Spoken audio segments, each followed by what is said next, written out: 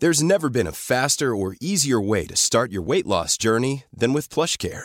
PlushCare accepts most insurance plans and gives you online access to board-certified physicians who can prescribe FDA-approved weight loss medications like Wegovy and Zepbound for those who qualify.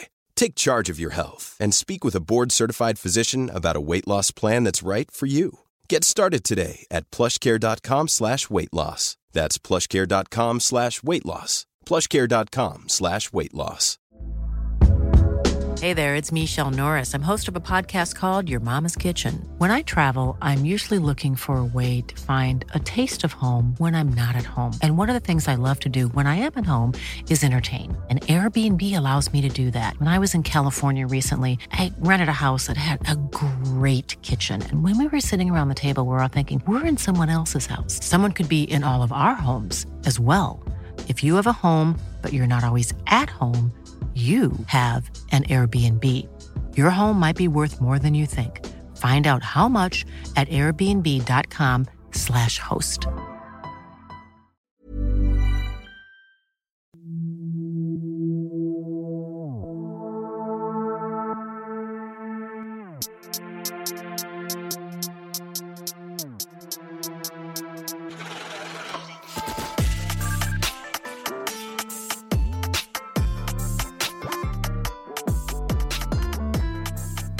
Hello, you lovely people, and welcome to this week's episode of Blue Murder Club.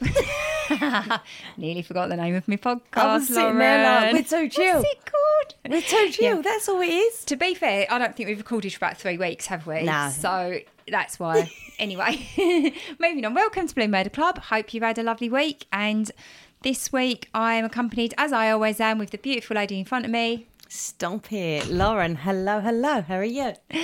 Hello, Lauren. I'm good. How are you? Oh, buzzing. I'm very good, thank you. Excellent. I'm pleased to hear it. Energy's up. It is. It's up. Excellent. So we're like a little bit into series 6, aren't we? Series 6. I don't know what's wrong with me. My words are coming out wrong. I apologise. You've been near me. I'll just rub off on people. So yeah, here we are. I think because we're on episode 3, aren't we? Episode 3, series 6. Yep. Of Bloody Britain. So, have you had a good week? I have had a lovely week, my love. Yeah? Yeah, it's been good. Weather's nice and warm still. I know we always talk about the weather, blah, blah, blah, but it's sort of like It's middle of October nearly. It's still nice and warm, so It's good, gearing isn't up it? for a scorch the weekend, Yeah, 26. Yeah, it's all right, isn't it? Have you still got your swimming pool up? No, I'll put it down. It wouldn't be warm enough for a swimming pool I anyway, don't think so, no. but I was thinking, why did I take it down? For fuck's sake. Well, it was too cold a few months ago, so it'd definitely be too cold. But yeah, I'm looking forward to having a nice chilled out but hot weekend. So me yes, too. it'll be good. Woohoo. Yeah, really cool. So today's episode is we are going to be covering the case of a little boy called Daniel Handley. He was known by everyone who knew him as Danny, and the case is known as the boy on the bike, or the boy on the BMX bike. We don't tend to cover children crimes very often. I know we've done 1 or 2, haven't we, over the time, but it's usually only one that's like we've got like a personal reason for it. Like for instance, when we did our Patreon about Danielle Jones, because she's a local girl, we felt compelled to cover that case, and that's the reason why we are covering the case of Daniel Handley today, isn't it, Lauren? It is. I grew up with Daniel. I lived literally 2 streets away from him. We was in the same kind of kid gangs, running amok on the estate. I remember it happening. There is a snippet somewhere of me on the news when the reporters all were coming round and we was all behind the news reporter. Wow. And, so there will be a snippet somewhere in the archives of me behind these news reporters. I remember so much of it, and digging into this case, things that were being said and done, like in the aftermath, which we'll go into, I remember. I remember being warned about certain people, and I remember, the whole of it. So, it's going to be an eye-opener, I think. So that explains why we're covering this case. And it's funny because Daniel's mum, when she's been interviewed, I've listened, you close your eyes and she sounds like you. Yeah. It's mad when she goes, love him. And I thought, God, that's such a Laurenism. You always go, love him or love her, don't you? And that's how Daniel's mum talked, Maxine, wasn't it? Yep. So, it's definitely, there is a reason. So, But yeah, just a heads up, we are going to be discussing obviously paedophilia, child abduction and murder. So it's not. It's a tough one. It's not the nicest case to cover, but like I say, we felt, particularly Lauren felt, that we sort of like owed it to him to cover the case. And ever since we've come up with the idea of doing the podcast, you've had Daniel. Yeah. You've wanted to cover him, but there hasn't been. This is the first time we've had the opportunity. Yeah. And I've been a bit scared to do him as well because I knew what it entailed and I knew it's horrendous. Yeah. So I really need to tell his story and I really want to get it out there, but I was held back quite a bit. Yeah. But now we've got the excuse to do it, kind of. Yeah, exactly. It's always going to be tough when you're looking at that subject matter. But I do think, like you say, it's funny. I know we've said this before on the podcast quite a few times. There's never seems to be any rhyme or reason most of the time why some cases get so much recognition and become household names, whereas others go under the radar.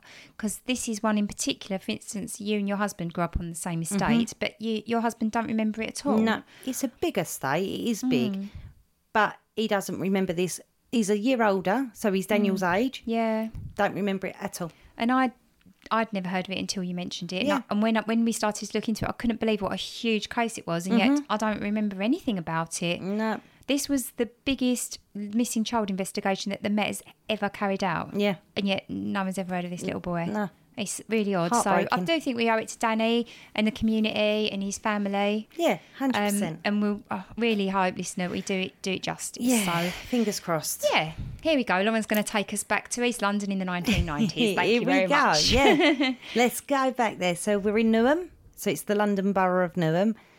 And there's a little place called Beckton, situated northeast of the Royal Docks. It was heavily industrialised in the location of the Beckton Gasworks and the Beckton Marshes. It was next to East Ham on one side and Custom House on the other. There was prefabs built in Cyprus, and that was in Beckton too. And it was used as temporary housing for the gas workers to make a way for permanent housing. There was a buzz in the air, and there was a huge development starting work at the Beckton ski slopes, which was built from the debris of the basement of the British Library, which I thought was quite a good fun fact. I always wondered where that big hill come from. Oh, I went skiing there every Saturday. That was one of my hobbies. I loved it. So you had the dry ski slope at Beckton. Yeah, Beckton. You had an Asda, a doctor's surgery, a boating lake, and a primary school. It was quite big though. It started in 1981 and finished in 1995. My family moved into number 8 Bellflower Close in 1986 when I was born. So that was my first home. Just off of Tollgate Road and Columbine Avenue. I was in between the boating lake, which was 5 minutes away, and Asda being about 15 minutes away. And according to the census, the population of Beckton is 16,000 people. So it's a big housing estate. This housing estate was massive, full of side roads and alleyways. I loved growing up here. When we were kids, we was all out playing all day until the street lights come home, and then we knew we had to go home for dinner. There was loads of kids on bikes, scooters and skates. Even though it was a council estate, it wasn't rough. Crime rates were really, really low, and everything was brand new, Kaz. Kind of think of Chavard 100, but scale it up quite big. It was a big estate. My dad used to refer to it as Toy Town, and you'd get lost really easily. There was a massive community spirit, and everyone knew everyone. There was always someone to say hello to or a kid to play with, and generally a safe feeling washed over the whole place.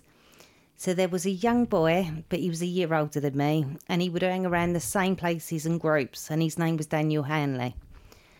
And as you said, I feel like I owe Daniel to tell his story on here. And it was my first brush with true crime. Yeah. So what a brush. I know, it's awful. So Daniel Charles Handley was born on the 27th of April 1985, and he was the fourth child to Maxine Handley. His dad, David Handley, had kept the house what the boys grew up in with his new partner, while Maxine moved into La Brala Close off of Columbine Avenue, so literally a street away from me, with her new partner, Alex, and the 3 boys that was by her ex, David. Maxine was a 36-year-old divorced mother of 5 and would not claim to be an angel. So in her interviews, have you heard her? I'm no angel. That's what she opens up with. Yeah. And Alex James was a violent, drug-addicted man. And kids, when we were younger, we was always warned off of him, even before this. Yeah. He was quite a sight to hold. He was quite fierce-looking, very big. But he wasn't quite like, well, he had an IQ of less than 70. He had a personality disorder, and he was just plain scary to look at from young eyes. He would be violent to the three boys. Her two older sons had decided to move out as they couldn't stand Alex's violent ways. Once he got into a fit of rage when Daniel beat him at a video game and launched himself at the young boy. Maxine found motherhood really hard, and she could barely look after herself, let alone the kids. They practically raised themselves. Daniel went to North Beckton Cross Primary School and had a lot of friends on the estate. He would also go into his neighbours for some respite from his home life, just to get away from it all. So only at 9 years old, he was a trolley getter at Asda. So, you know, when they go and collect all the trolleys and put them back, he washed cars and windows for extra cash. He used the money he earned to help with the family so they wouldn't starve. All the while, Maxine and Alex would spend their days drinking, taking drugs, and just neglecting and abusing the kids. Oh, so here we go. I'll put a bit of nice snippet onto it first. So the year's 1994. Saturday Night by Wakefield was at number 1, followed by Bon Jovi Always. Tune. Yeah, I knew you'd like that. That's why I put it in there for you, babe. Pulp Fiction and Forrest Gump was in the cinemas. So we're reaching the Sunday, the 2nd of October. 9-year-old Daniel was on the main road, which is Tollgate Road. So Tollgate Road runs the whole way through Beckton, from Custom House to the East Ham A13 junction. It's a busy road. You've got 2 bus routes on it. So there's loads of, there's a corner shop on it. The boating lake's on it. It's all just this massive road. The street lights have just come on. It's late afternoon, and most of the kids have gone in for their tea, like I said to you, and was getting ready for school the next day. But because it's Sunday, it wasn't a busy road that Daniel's on now. Even though you've got the bus routes and all that, it's Sunday, everything's slowing down, ready, gearing up for Monday. So I'm going to move it over to you now, Kaz. I'm so sorry, I love you. So, yeah. On the late afternoon of Sunday, the 2nd of October, 1994, 9-year-old Danny had the terrible luck of crossing paths with 2 very dangerous men, 31-year-old Tim Moores and his partner, 29-year-old Brett Tyler. These men appeared to just be normal everyday people driving around in their bluish, silvery grey Peugeot estate, but they were in fact predatory and they were convicted paedophiles, the pair of them. Poor Danny, he'd spent the day working at the local Asda, helping shoppers with loading and returning of the trolleys for loose change. And once he'd finished that, he went home to play on the karaoke machine at his house before going to play at his friend Alan's house, promising his mum faithfully he'd be back home by 6 o'clock, as it would be getting dark not long after. Now, today is the 6th of October, and while I've been researching it this week, I've been making a note of how dark it is at 6 o'clock. And it's still broad daylight at 6 o'clock, but like you say, the street lights are starting to come on. Yeah. So you can see why Maxine has said, right, 6 o'clock, you've got to be in. Yeah. It makes sense to me. I think, it's 7:15 now and it's getting quite dark. I wouldn't want my 9-year-old out at the moment. No. So although she says she's not an angel, I thought she showed she was being a responsible, caring parent by putting those measures in place, to be quite honest. Yeah, of course, go out and play, but as long as you're home by... Yeah. He was only around his friend's house anyway. It's not like he was out on the streets. Yeah. In the documentary I watched, him and Adam was playing a game called Pogs. Yes. Did you used to play Pogs? Yes, we had Pogs. Yeah. I knew your face would light up because I'm too old for Pogs, but I've heard Jack Whitehall talk about it on his stand-up. And, he talks about it in Bad Education, I think, Jack Whitehall. And I'm like, I'm too old for Pogs, but I bet Lauren knows. Yeah, you used to get me Walker's crisp. Oh, really? Yeah. I think I remember getting him in my crisp and thinking, I have no idea what this is for. So that's what it was. Yeah, I remember. Yeah. Tasmanian Devil ones, all different ones. Yeah, I loved Pogs. Yeah, so Alan and Danny were playing Pogs that Sunday afternoon after. So got to about, he said On his way back home, the two men spotted him on his distinctive silver BMX bike with the seat missing and were delighted as Danny fitted their strict criteria of a boy of around 9 to 10 years old with blonde hair and blue eyes and of a slim build. So these two men, they've been driving around for about 2 hours looking for a boy, unaccompanied obviously, who they wanted to abduct. They used the old trick of asking for directions, and they pulled over and asked Danny to come over and help them as they were lost. So as Danny approached, they became even more excited as to their delight he did have blue eyes. So I suppose they could see from the car that he was blonde, right sort of age, but they couldn't see the colour of his eyes. He's come over. Danny was described by everyone as really friendly and approachable boy who'd help anyone.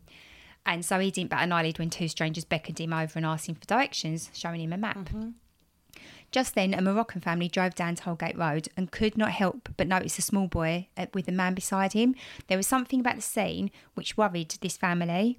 So instead of driving straight on, they reached the roundabout and they've circled back so they can drive past and just check that everything's all right. Take another look. Moores and Tyler, the two men in the car, they noticed this. So Tyler quickly thanked Danny and he got back in the car. Daniel rode off towards his home and the Moroccan family were reassured that all was well after all. And obviously Moores and Tyler drive off. Yeah. Moores and Tyler, however, had enough of being frustrated, as this was supposed to be the ultimate fantasy.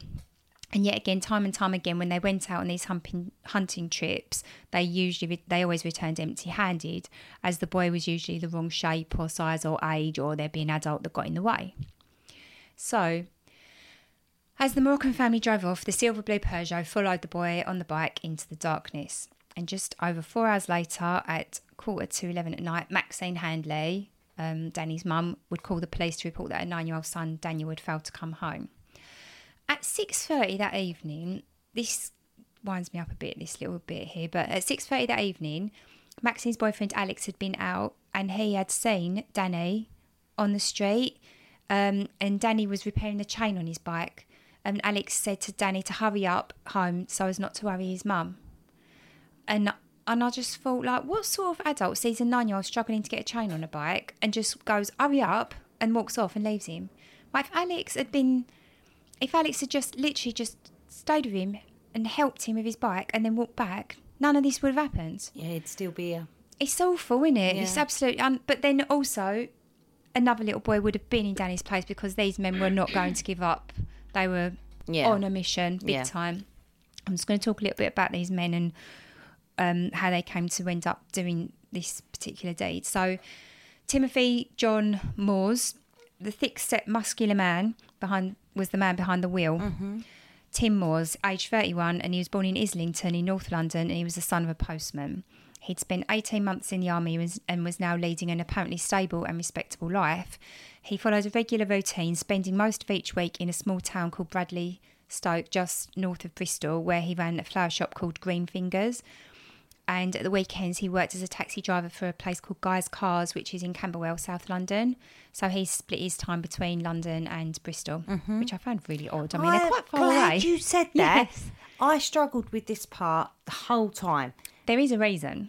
Do you want to know? Oh, yes, please. I'll tell you later on, actually. But there is a reason, because I was a bit like, that's weird. It's quite far away, isn't it, Bristol from London? Yeah, and I was getting whiplash going back and forth, back and forth. Yeah. Do you want to have a quick look on maps to see how far away it is while I read the rest of this out? Yeah. Me. Oh, no worries. It's quite far anyway. It's a few hours. It's one of the miles. Hey, it's Ryan Reynolds, and I'm here with Keith, co-star of my upcoming film, If, only in theaters May 17th. Do you want to tell people the big news? All right, I'll do it. Sign up now and you'll get unlimited for $15 a month and 6 months of Paramount Plus Essential Plan on us. MintMobile.com/switch. Upfront payment of $45 equivalent to $15 per month. Unlimited over 40 gigabytes per month. Face lower speeds. Videos at 480p. Active Mint customers by 531.24 get 6 months of Paramount Plus Essential Plan. Auto renews after 6 months. Offer ends May 31st, 2024. Separate Paramount Plus registration required. Terms and conditions apply if rated PG. Hey there, it's Michelle Norris. I'm host of a podcast called Your Mama's Kitchen. When I travel, I'm usually looking for a way to find a taste of home when I'm not at home. And one of the things I love to do when I am at home is entertain. And Airbnb allows me to do that. When I was in California recently, I rented a house that had a great kitchen. And when we were sitting around the table, we were all thinking, we're in someone else's house. Someone could be in all of our homes as well. If you have a home, but you're not always at home, you have an Airbnb. Your home might be worth more than you think. Find out how much at airbnb.com/host. Hiring for your small business? If you're not looking for professionals on LinkedIn, you're looking in the wrong place. That's like looking for your car keys in a fish tank. LinkedIn helps you hire professionals you can't find anywhere else, even those who aren't actively searching for a new job but might be open to the perfect role. In a given month, over 70% of LinkedIn users don't even visit other leading job sites. So start looking in the right place. With LinkedIn, you can hire professionals like a professional. Post your free job on linkedin.com/people today.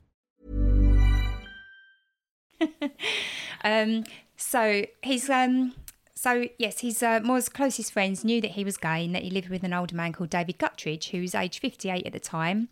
And he was described as a businessman with silver hair, and he owned guys' cars.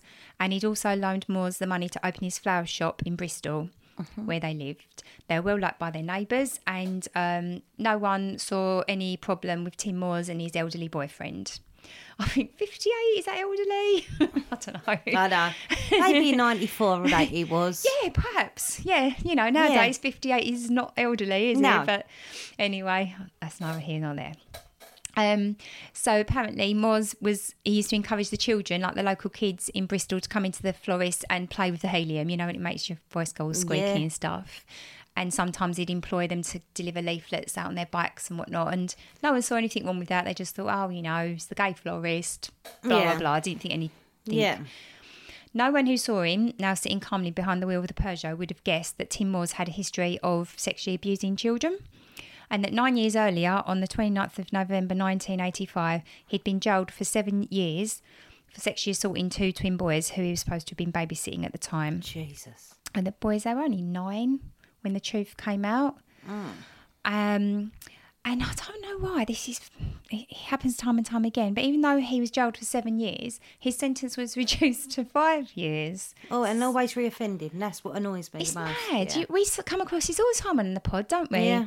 All the time. Very violent, dangerous people just get let out early for good behaviour. And I do wonder, I think, well, maybe they behave themselves in jail because they want to get out so they can carry on their rampage, you know? Yeah. I mean, it don't take a rocket science to figure it out, does it? No, not at all. They're not rehabilitated. They're just desperate to carry on, wrecking lives and being selfish and stuff.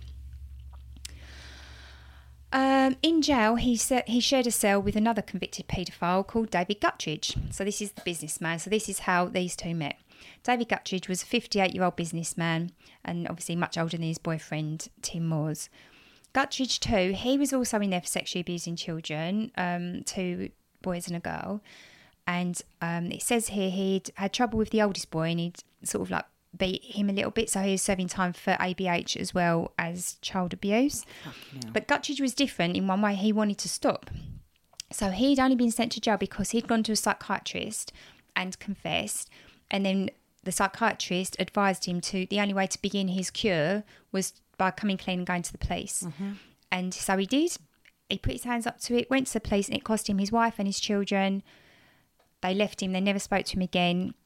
And obviously he was jailed for quite a long time. So he seemed like he did want to be rehabilitated. He was holding his hands up and asking for help.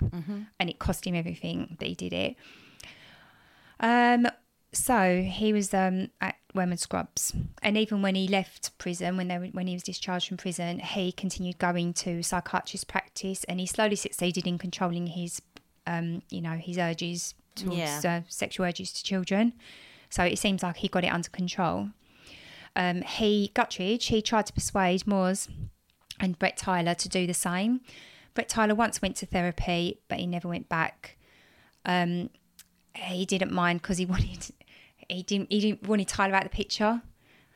He wanted Moores all to himself. Right. He classed him as his boyfriend. He loved him. He didn't want Tyler sort of getting in the way. But Moores, he went to therapy, but he made a nonsense of it. Instead of trying to change his mentality, he would boast to the group of his previous conquests and then recite in detail the extent of his fantasies. So kind of like glorifying it a little bit, sounds like, reliving it. Yeah. While Guttridge settled down to the life of a businessman with Tim Moores as his living partner, Moores and Tyler secretly set out to find children on whom they could practice their obsession. Fuck's sake. In 92, Moores visited Guttridge's psychiatrist and confessed that he was concerned that he'd reoffend and that he was still actively interested in boys. And then he did tell that psychiatrist his fantasy, which would culminate in the crime against Daniel. The third person in this sorry tale is a man called Brett Tyler, who was born in Islington, London, the son of a lorry driver. And he met Moores and Guttridge in the early 90s in the segregation wing of Wormwood Scrubs prison in West London. They had been sent to the segregation wing to protect them from other prisoners. Tyler in particular had been badly beaten once his offence became known to other inmates. Of course he's going to. They're all fucking nonsense. Of course they're going to get beat. Yeah, I think they separate them all the time now. Yeah. Like, as a part, of course, they'll just separate the nonsense cases from the other inmates because they can't keep them safe, can they? He was also a bit of a problem for the prison officers because he would self-harm. He'd cut himself all the time. Right. It sounds like a part of him was disgusted with himself, but he just didn't seem to want to do anything to stop it.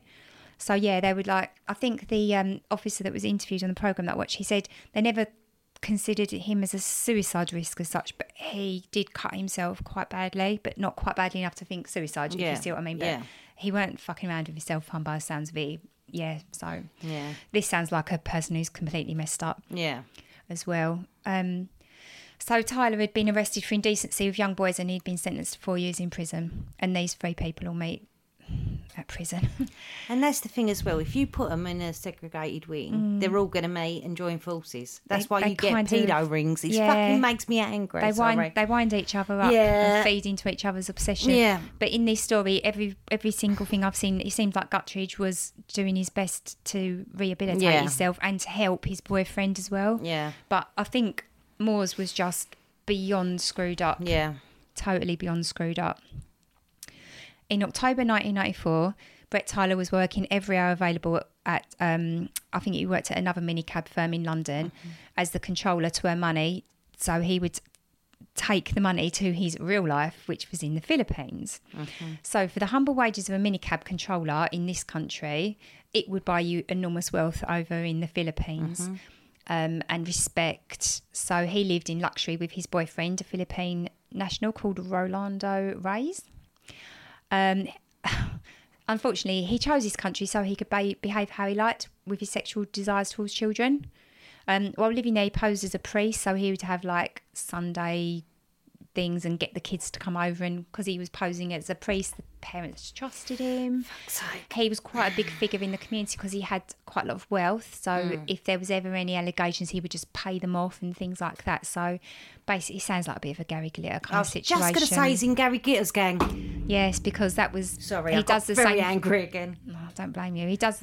It's the same thing, but in Thailand, it's like these people, they take all their wealth and their... like, he became friendly with... in the local community with people with authority figures and stuff like that because of how wealthy he was. Yeah. And, you know... just bought his way. I think so. And became quite untouchable when he was out there. So it's the easy availability of desperately poor children that attracted him to the Philippines. There's all sorts of nasty things about that, which I'm not going to go into because, there's no point. It's not going to move the story forward and it's pretty grim. Yeah. So once leaving prison, Guttridge and Moores lived in a flat above Guy's cars, and unknown to Guttridge, Moores was soon up to his own ways and he groomed and abused an 11-year-old boy. So you're right, the second he gets out of prison, he's reoffending. Straight away. When the boy and his parents moved to Bristol, Moores persuaded Guttridge to lend him money so he could open a flower shop in Bristol. No. So eventually the couple moved to Bristol and worked in the florist during the week and then returned to London at the weekends to work the cab business. So that's why they moved to Bristol. So he could be closer to the boy he was abusing. Yeah, exactly. So, fucking hell. Yeah, apparently local boys, they would come in, you know, like we used to do it when we was little, because there weren't many places to go when you were a youngster. You'd just hang around the local minicab if it was raining, wouldn't you? Yeah. And just perhaps get friendly with the controller so you could just hang out and have a place to sit. Well, people done that there, so they'd encourage the boys to come in. I think they had a few slot machines in the control room and stuff, and they'd just encourage them to come in, and sometimes like grooming and things like that. And apparently there was 2 separate complaints to social workers from boys who said they'd been indecently assaulted at guys' cars, but no further action. I think neither of the boys wanted to actually go to the police and formally make a complaint. So, but there's already red flags popping up. Yeah. everywhere. I think if they'd gone to the police, they would have taken one look at them men's records and hoisted them back. They probably would have been out on a licence or something, wouldn't they? Yeah, hopefully. It's just cases like this, you can look back and think, flipping heck, if someone had done X, Y, Z. Yes, anything, something. Yes, exactly. It's just... Yeah. Yeah, hindsight is... It's easy to say, isn't it, in hindsight. So there we have it, Lauren. That is what happened on the day, and that is the men that did it. Right. So, yeah, I think this brings us up to the investigation. Yes, so 2 days after Daniel's gone missing, 2 local boys from the estate come forward to police and told them they had just found Daniel's bike in the bushes, just around the cold corner from Tollgate Road. But they had taken it. So that's why no one could find his bike for the 2 days after, because they'd taken it thinking, oh, we've got, like, of course you're going to, kids see a bike in a bush, yeah, we're going to have it. Yeah. I think Gil or Mum made them come forward to the police and say, we found the bike, we've taken it. So the police got the boys to show them exactly where they found it, and it was literally just off of the Tollgate Road. The police, who first thought Daniel had run away on his bike, started to worry, and as concerned built for Daniel, they started to look closer to home. The police were asking for sightings of Daniel, and his picture was on all of the front of the local newspapers and on the local news, which I remember all this. It was everywhere. We as kids were told we weren't allowed, so I lived in a cul-de-sac, so from post to post I weren't allowed past my front door at this moment in time. No kid was going out how we was. We didn't have the freedom of what we just had because of this, because Daniel's gone missing. No one can go out. You can imagine, can't you? Yeah. So sorry, sorry. So within a week of them putting these photos out, they only had one sighting that seemed legit of it, and that of a man in the car who'd seen Daniel get into a silver Peugeot 405. The lead on this case was Detective Ed Williams, and he made a plea on Crime Watch, asking anyone who could help, please call. They had asked anyone who's seen the car or anyone driving the car. Within days, they got 138 calls, and they started to follow up on every single one of them calls because they had no leads. They had nothing. The police came to another dead end, and the trial was going cold. They tried divers in the Thames and the docks to try and find him. They were visiting home of no paedophiles in and around the local area, but still come up with nothing, not even a whiff of Daniel, his clothing, anything. So they're still looking hard and fast, and by December 94, Maxine and her partner Alex was both questioned at the local police station after a woolly hat that was seen worn by Daniel at 7 p.m. the night he went missing by a friend was then seen in their house. So then the police have gone full force forensically, I'm so sorry I couldn't get it out, testing the house, and then they also went to the local lake. So we had a boating lake about 5 minutes next to us, and they went to the lake and searching there. The couple were under the suspicion of the disappearance of Daniel. The police was desperate by now, and they thought Alex could have harmed Daniel in a temper and Maxine would have helped hide him. And I remember this part quite well. I remember the whispers and the gossips that was going around, and to stay clear of Alex and Maxine. If you was alone and if you see either one of them, not to go near them, alert anyone. So I always had my neighbours keeping an eye on me. If my mum was at work, do you know what I meant? Like, everyone had an eye on, and nowhere was to go. No one was to go to that point. It was like a little cul-de-sac on the opposite side, and no one was to go down there. We weren't allowed there. However, we were no, that wasn't the case. So they both denied allegations. They were both released when no further evidence was found. However, Alex was later charged with offences committed to other children, and was kept in the psychiatric wing of Pentonville Prison.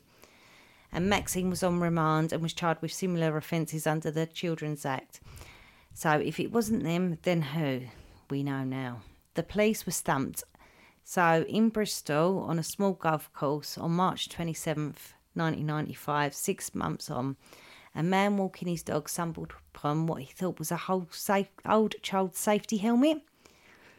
It's always the dog walker, isn't it? I agree. It's always the dog walker. Always.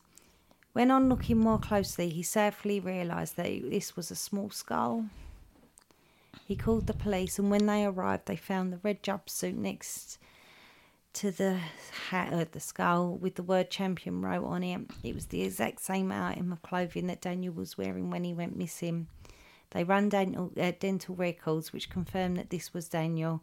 They found more bones near where the skull was located. This was where the police needed to gear their search. So then they make another appeal on Crime Watch, which gave them new leads, and they did follow every one. One lead said they saw a boy dressed in the red jumpsuit, really distressed, being pulled along by two men down a Bristol road. Another said that they saw the boy and three men in January in a cafe, and that he looked like he wasn't there of his own accord.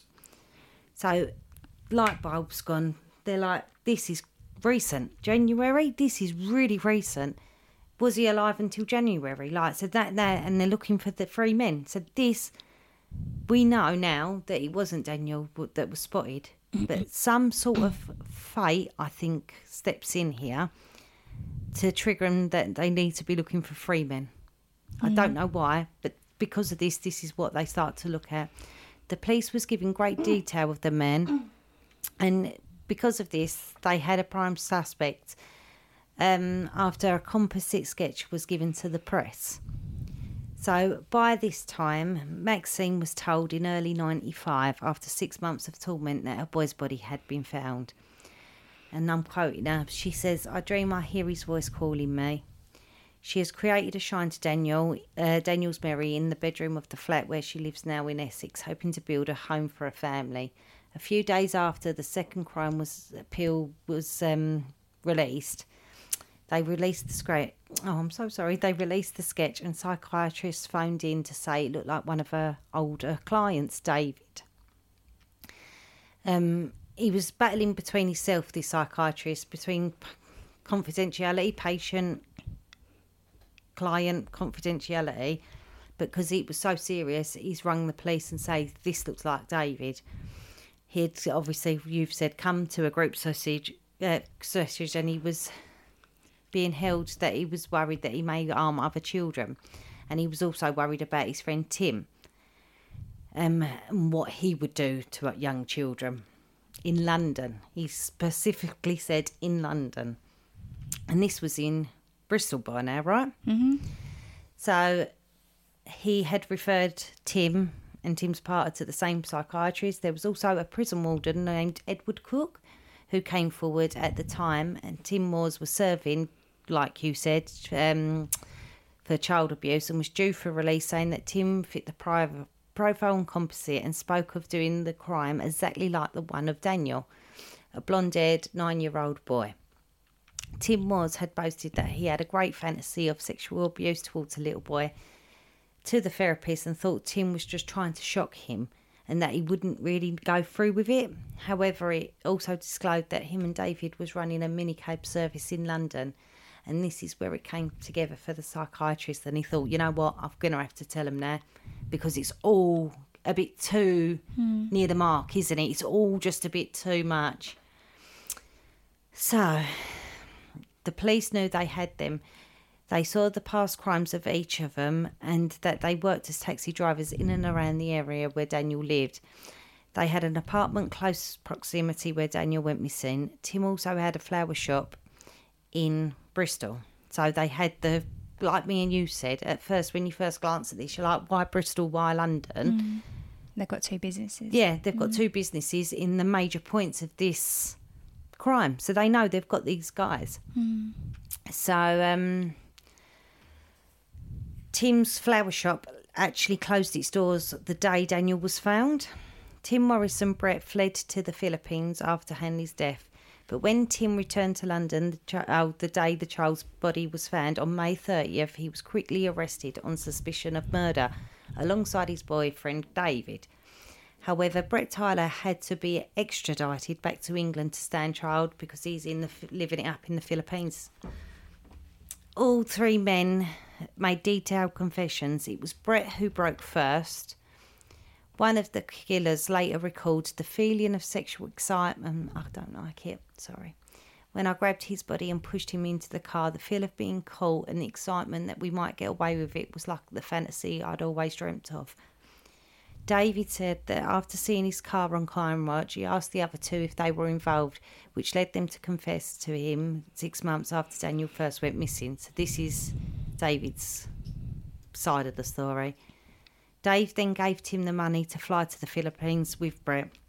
And then when Daniel's body, because they've panicked, so he's giving the money to just go and get away from it. So you're betting, aren't you? Yeah. So he started to panic, Tim asked the police why they took so long to find him, because he's been expecting them for a while. Tim and Brett were both charged with murder, and the boyfriend David was charged with assisting the offender. Brett, while in custody, suffered with a mental breakdown and tried to commit suicide while awaiting trial. On May the 17th, 1996, the Old Bailey jury took less than 2 hours to reach a unanimous verdict of guilty against Daniel's killers, Timothy Morris, 33, Brett Tyler, 30. They were sentenced to life imprisonment, effectively meaning that they would remain in prison until at least 2045. So they're still there now. Trial judge Mr. Justice Curtis described them as evil vultures and recommended they should never be freed. They were serial child sex offenders.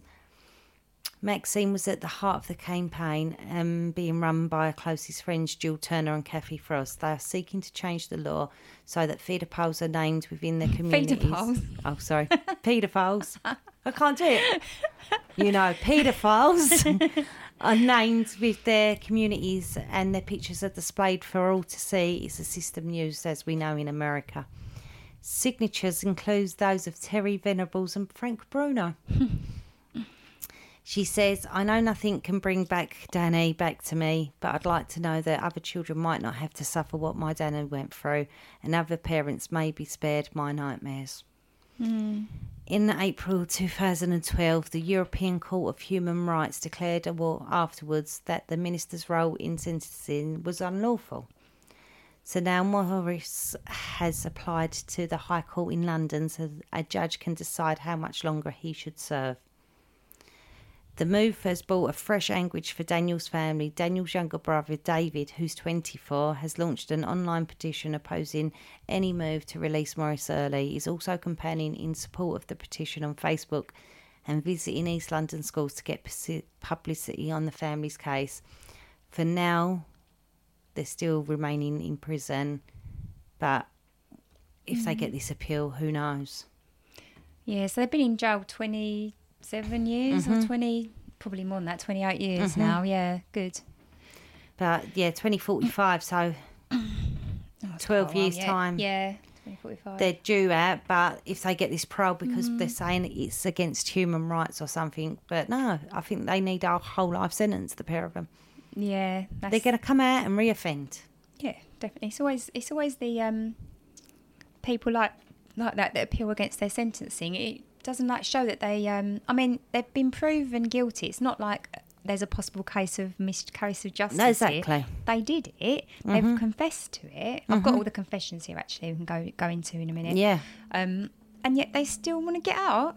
No. That's not showing remorse in my book. No way, Jose, no. I think they should stay put as long as the judge tells them to stay put. Planning for your next trip? Elevate your travel style with Quince. Quince has all the jet-setting essentials you'll want for your next getaway, like European linen, premium luggage options, buttery soft Italian leather bags, and so much more. And is all priced at 50 to 80% less than similar brands.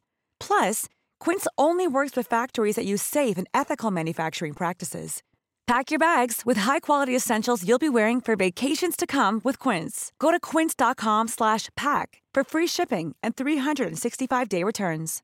Imagine the softest sheets you've ever felt. Now imagine them getting even softer over time. That's what you'll feel with Boll & Branch's organic cotton sheets. In a recent customer survey, 96% replied that Boll & Branch sheets get softer with every wash. Start getting your best night's sleep in these sheets that get softer and softer for years to come. Try their sheets with a 30-night guarantee. Plus, get 15% off your first order at bollandbranch.com. Code BUTTERY. Exclusions apply. See site for details.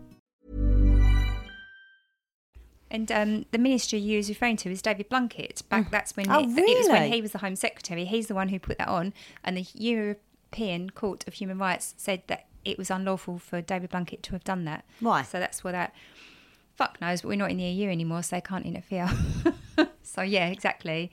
That's the only good thing breakfast. Yes, breakfast has brought to us. So yeah, at least they can't interfere. But it was I think it was the European Court of Human Rights that was that the Jeremy Bulger killers appealed to as well. Yeah, it was. So it's good that we don't that they can't interfere with us anymore. Yeah, definitely. Because why should they? Why should some judge in fucking Brussels decide what happens to someone who killed a child in London? Yeah, it's fucking nothing to do with them. They need to back their shit up. Yes, precisely, Lauren. Let's hear these confessions then. So here we are. So first of all, they arrested David Guttridge. So what happened after the body of Danny was found on the golf course in Bristol? The police start doing house to house. So now this is a police inquiry for Somerset Police and obviously the Met. So they all join forces, and so they start doing house to house near the golf course. And it's found on, I think it's the biggest housing estate in Europe. This is called Stoke something. Wow. I've got it written down here somewhere. I'll find it on my notes in a second. But yeah, it's a massive. But anyway, they start doing house to house. And while they are, this woman approaches a policeman in the car and says, I think you should look at these three men. And she gives them their names. And that's the first time those men's names come up. And she says they drive the car. This is the car they drive. They work in London. They work here. She seems to know a lot about them. She knew that they were convicted pedos. Really? Yeah, so immediately the policeman who takes her statement phones the DCI and just says, you've got to look into these people. These look, and of course, all the pieces fit. You know, they are... Because when Daniel went missing... The gut instinct of, I think it was D.R. Williams who was in charge, was it was a child abduction with sexual meaning, like purpose. His gut instinct was, this is a classic. When the 2 weeks after Daniel went missing, they put it on Crime Watch, and the Moroccan family came forward. They were the ones who noticed Daniel and the car and gave the description of the car. And like I say, the man in charge, he just felt that it's a classic paedophile abduction. It's very unlikely that Daniel's run away from home or anything like that. And as time went on, it became less and less likely. Yeah. So they did feel that. So what they did, they searched the radius of 1,000 metres from where he went missing of all the known paedophiles and interviewed them and all that sort of thing. And this is the thing, Lauren. It's like the prison warden. There's probably quite a large amount of pedos, we don't really know, but I think there's quite a lot of them. But most of them don't want to murder as well. Yeah. They just want to do the sexual abuse. It's very rare, and that's why it's stuck in the prison guard's mind, because he said it's virtually unheard of for any of the offenders in here, when they're talking about their fantasies and stuff, to include murder of a child. Wow. They just talk about wanting to interfere with them. And he actually said to Moores, when he talked about that in the group therapy, was like, you realise you're talking about just throwing away the body of a child like it's a used condom. And Moores went, no. Yeah. He just didn't care. He's pretty vile. Fucking hell. So they did that, and then nothing come up. All of the sex offenders were like, no, we don't know anything, and they all had alibis and that. So then they expanded it to 2,000 metre radius and interviewed everybody within there, and nothing came up. They all had alibis. They weren't, that sort of thing. And I think there was something like 200 policemen was on this case. They were looking, you mentioned the lake. They were divers in the lake. They were checking everywhere in the whole local area. And obviously they weren't going to find him, were they? No. And, well, this is why. Because, so Guttridge, eventually they arrest David Guttridge, and he tells them everything. He told D.R. Williams' team how 8 months earlier, Moores had seen the police talking about his car on Crime Watch, and he confessed to him that him and Tyler had been involved. And he refused to believe the truth, even though Moores kept repeating his confession. So he's telling him all the time, but Guttridge was like, he just didn't want to believe it. Moores lost his head when Daniel's body was found and begged him to lend him the money to escape to the Philippines with Brett Tyler until he was hoping it would all die down. He only spent a couple of weeks in the Philippines and then he came back. So then they arrest Moores. Then they arrest Tim Moores. And yeah, like you say, they pulled him up outside the taxi firm that he worked. Yeah. And the first thing he said was, "I can't believe it's taking you so long to catch up with me." But it turned out, I think the database for all of these like local sex offenders in the area was not kept up to date.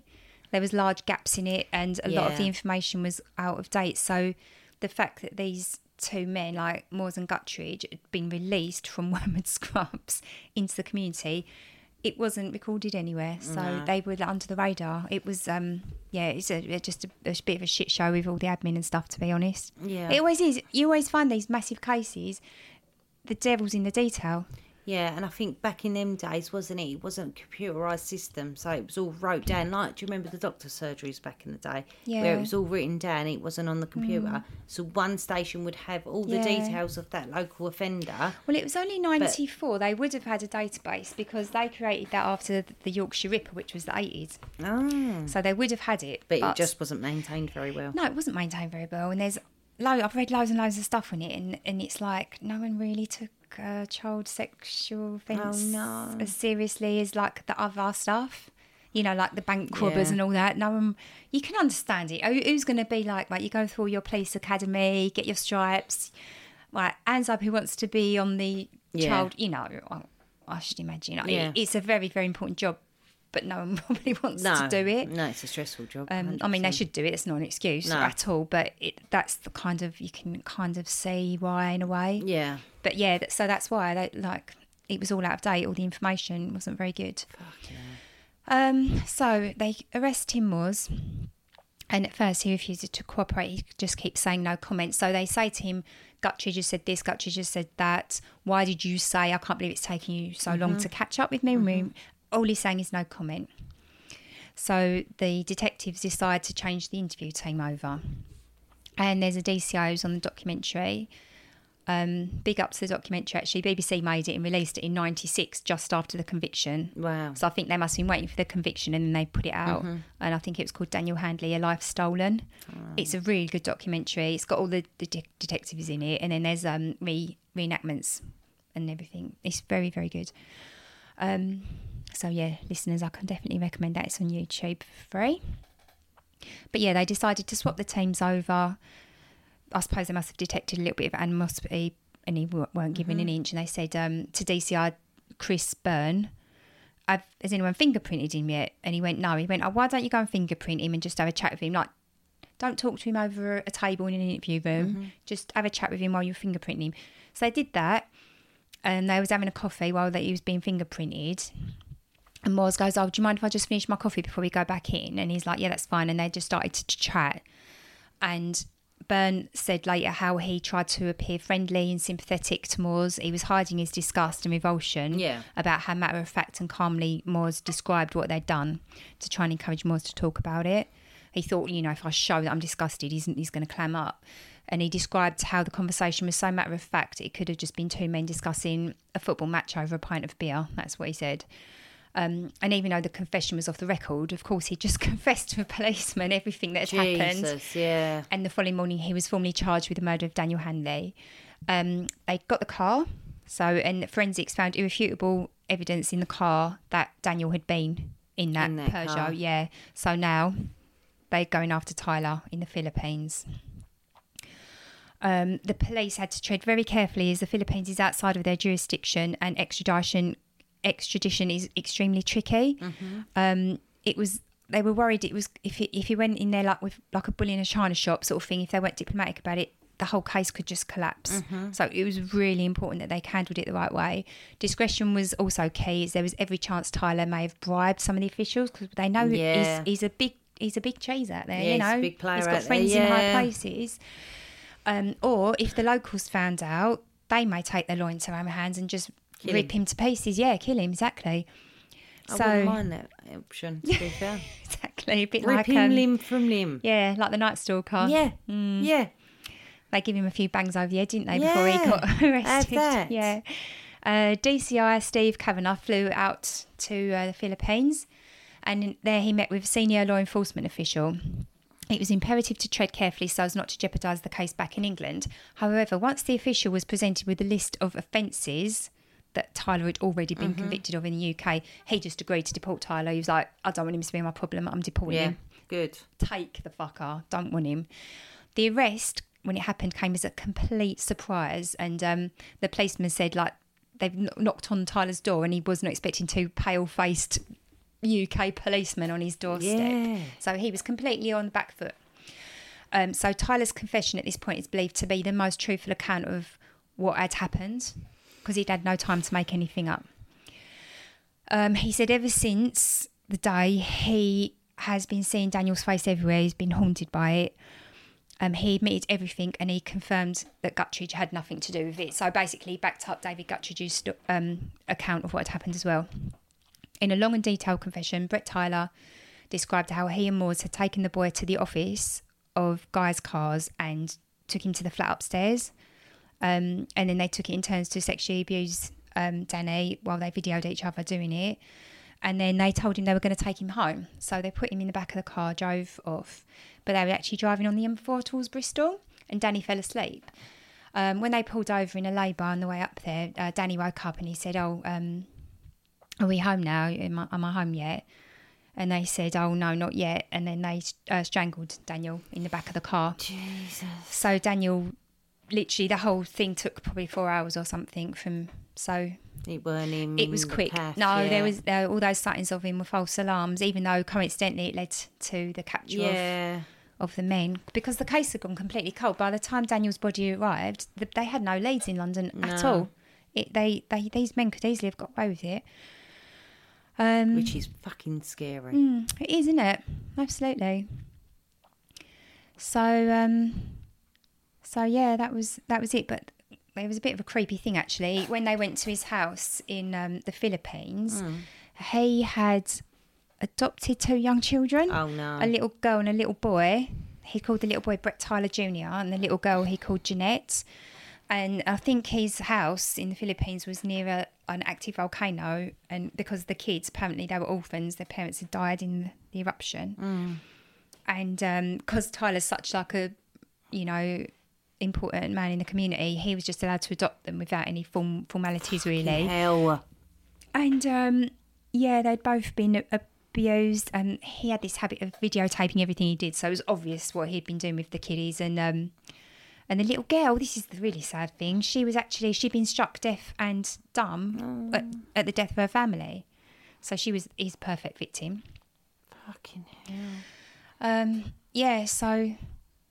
So that was it. It seems like Moores was the driving force behind it. It'd been his fantasy for years and years and years, because he was discussing it in prison in the very late early 90s. Yeah. And obviously he acted on it at the end of 1994. It seems like Tyler, very damaged person. He, like you say, he tried to take his own life, didn't he? He was constantly self-harming, haunted all the time by Daniel. He said he saw his face everywhere. And then there's David Guttridge, who just, I don't know, fell in love with the wrong man, I think. Yeah. Was always trying to do the right thing by everybody. But, it's just it's a fucked up tale. Yeah, it's a harrowing case. Absolutely harrowing. Yeah, it is. But thank God they managed to catch him before they could do it again, because, like I say, this man's fantasy was so strong and he'd held on to it for so many years. Maybe he would have wanted to do it again. Reoffend. Yeah, there's every chance that one wouldn't have satisfied him. Yeah. Thank God they caught him anyway. But let's hope they don't let the bastards out. Yes, yeah, I do hope not. I don't think that the world would be safe with people like that in it. I think they're safer just behind bars and just stay there, just stay put, don't take the risk. No. Or if they do let them out, like put one of those things on their ankles so they can be tracked all the time, and then say they're not allowed within a certain vicinity of schools and things like that. Yeah, but if they're in their cab office and a kid fucking walks in, how are they going to know they're near a kid? Yeah, that is true, actually. Don't let them out. No, you're right. Absolutely. Burn the bastards. Sorry. Throw away the key. Yep. So how do you feel, Lauren? Do you feel like you've done him justice? I hope so. Yeah. I had a few slip-ups, but I hope so. God love him. Let's put him to rest. He's a lovely-looking little boy, wasn't he? He really was. And he was proper right. cheeky. He was. He was a right cheeky chapper, wheeler dealer, always trying to earn a bit of money. Yeah. Yeah, I got that picture of him when I was reading about him. I just thought, he sounds like a proper little East End boy. Who's the one out of Oliver Twist? Oh, the Artful Dodger. Oh, yeah. I just thought he's a proper little Artful Dodger. He is. Even the fact he didn't have a saddle on the seat of his bike, I just thought, he's a proper little bruiser. Yeah, he is. Love him. Absolutely. Yeah. So thank you for listening, everybody. We hope you've enjoyed today's episode. Yeah, and persevered with it, if anything else. Before we go, we'd just like to do a big shout out to our lovely patrons. Thank you, patrons. We love you. Yes, so we've got Patreon Vicky, Patreon Charlotte, Ali Patreon Ali Moo, Patreon Becky. Hey. So yeah, thank you, girls. We appreciate you. Love you. Long time. Love you long time. Thank you, Lauren. Yeah, I did it wrong. It's okay. I'm with you. So, yeah, have a lovely week, everybody. Please say hello to us on our social media. We're all over the place, aren't we? Yes, we'll say hello. Hey, girl, hey. Yeah, and if you're enjoying us, give us nice ratings. Our Spotify is currently on 4.2 stars. We need a few more points. I think that's a bit harsh. Yeah, but at least it ain't 4.1 star. Oh, 1.4. Yeah, well, that's true. That's true. But yeah, please tell all your friends and your family if you're enjoying the pod, if you, recommend us and whatnot. We'd really love it. Love you long time. And have a lovely week and we will see you next time. Thanks, all the best. God bless.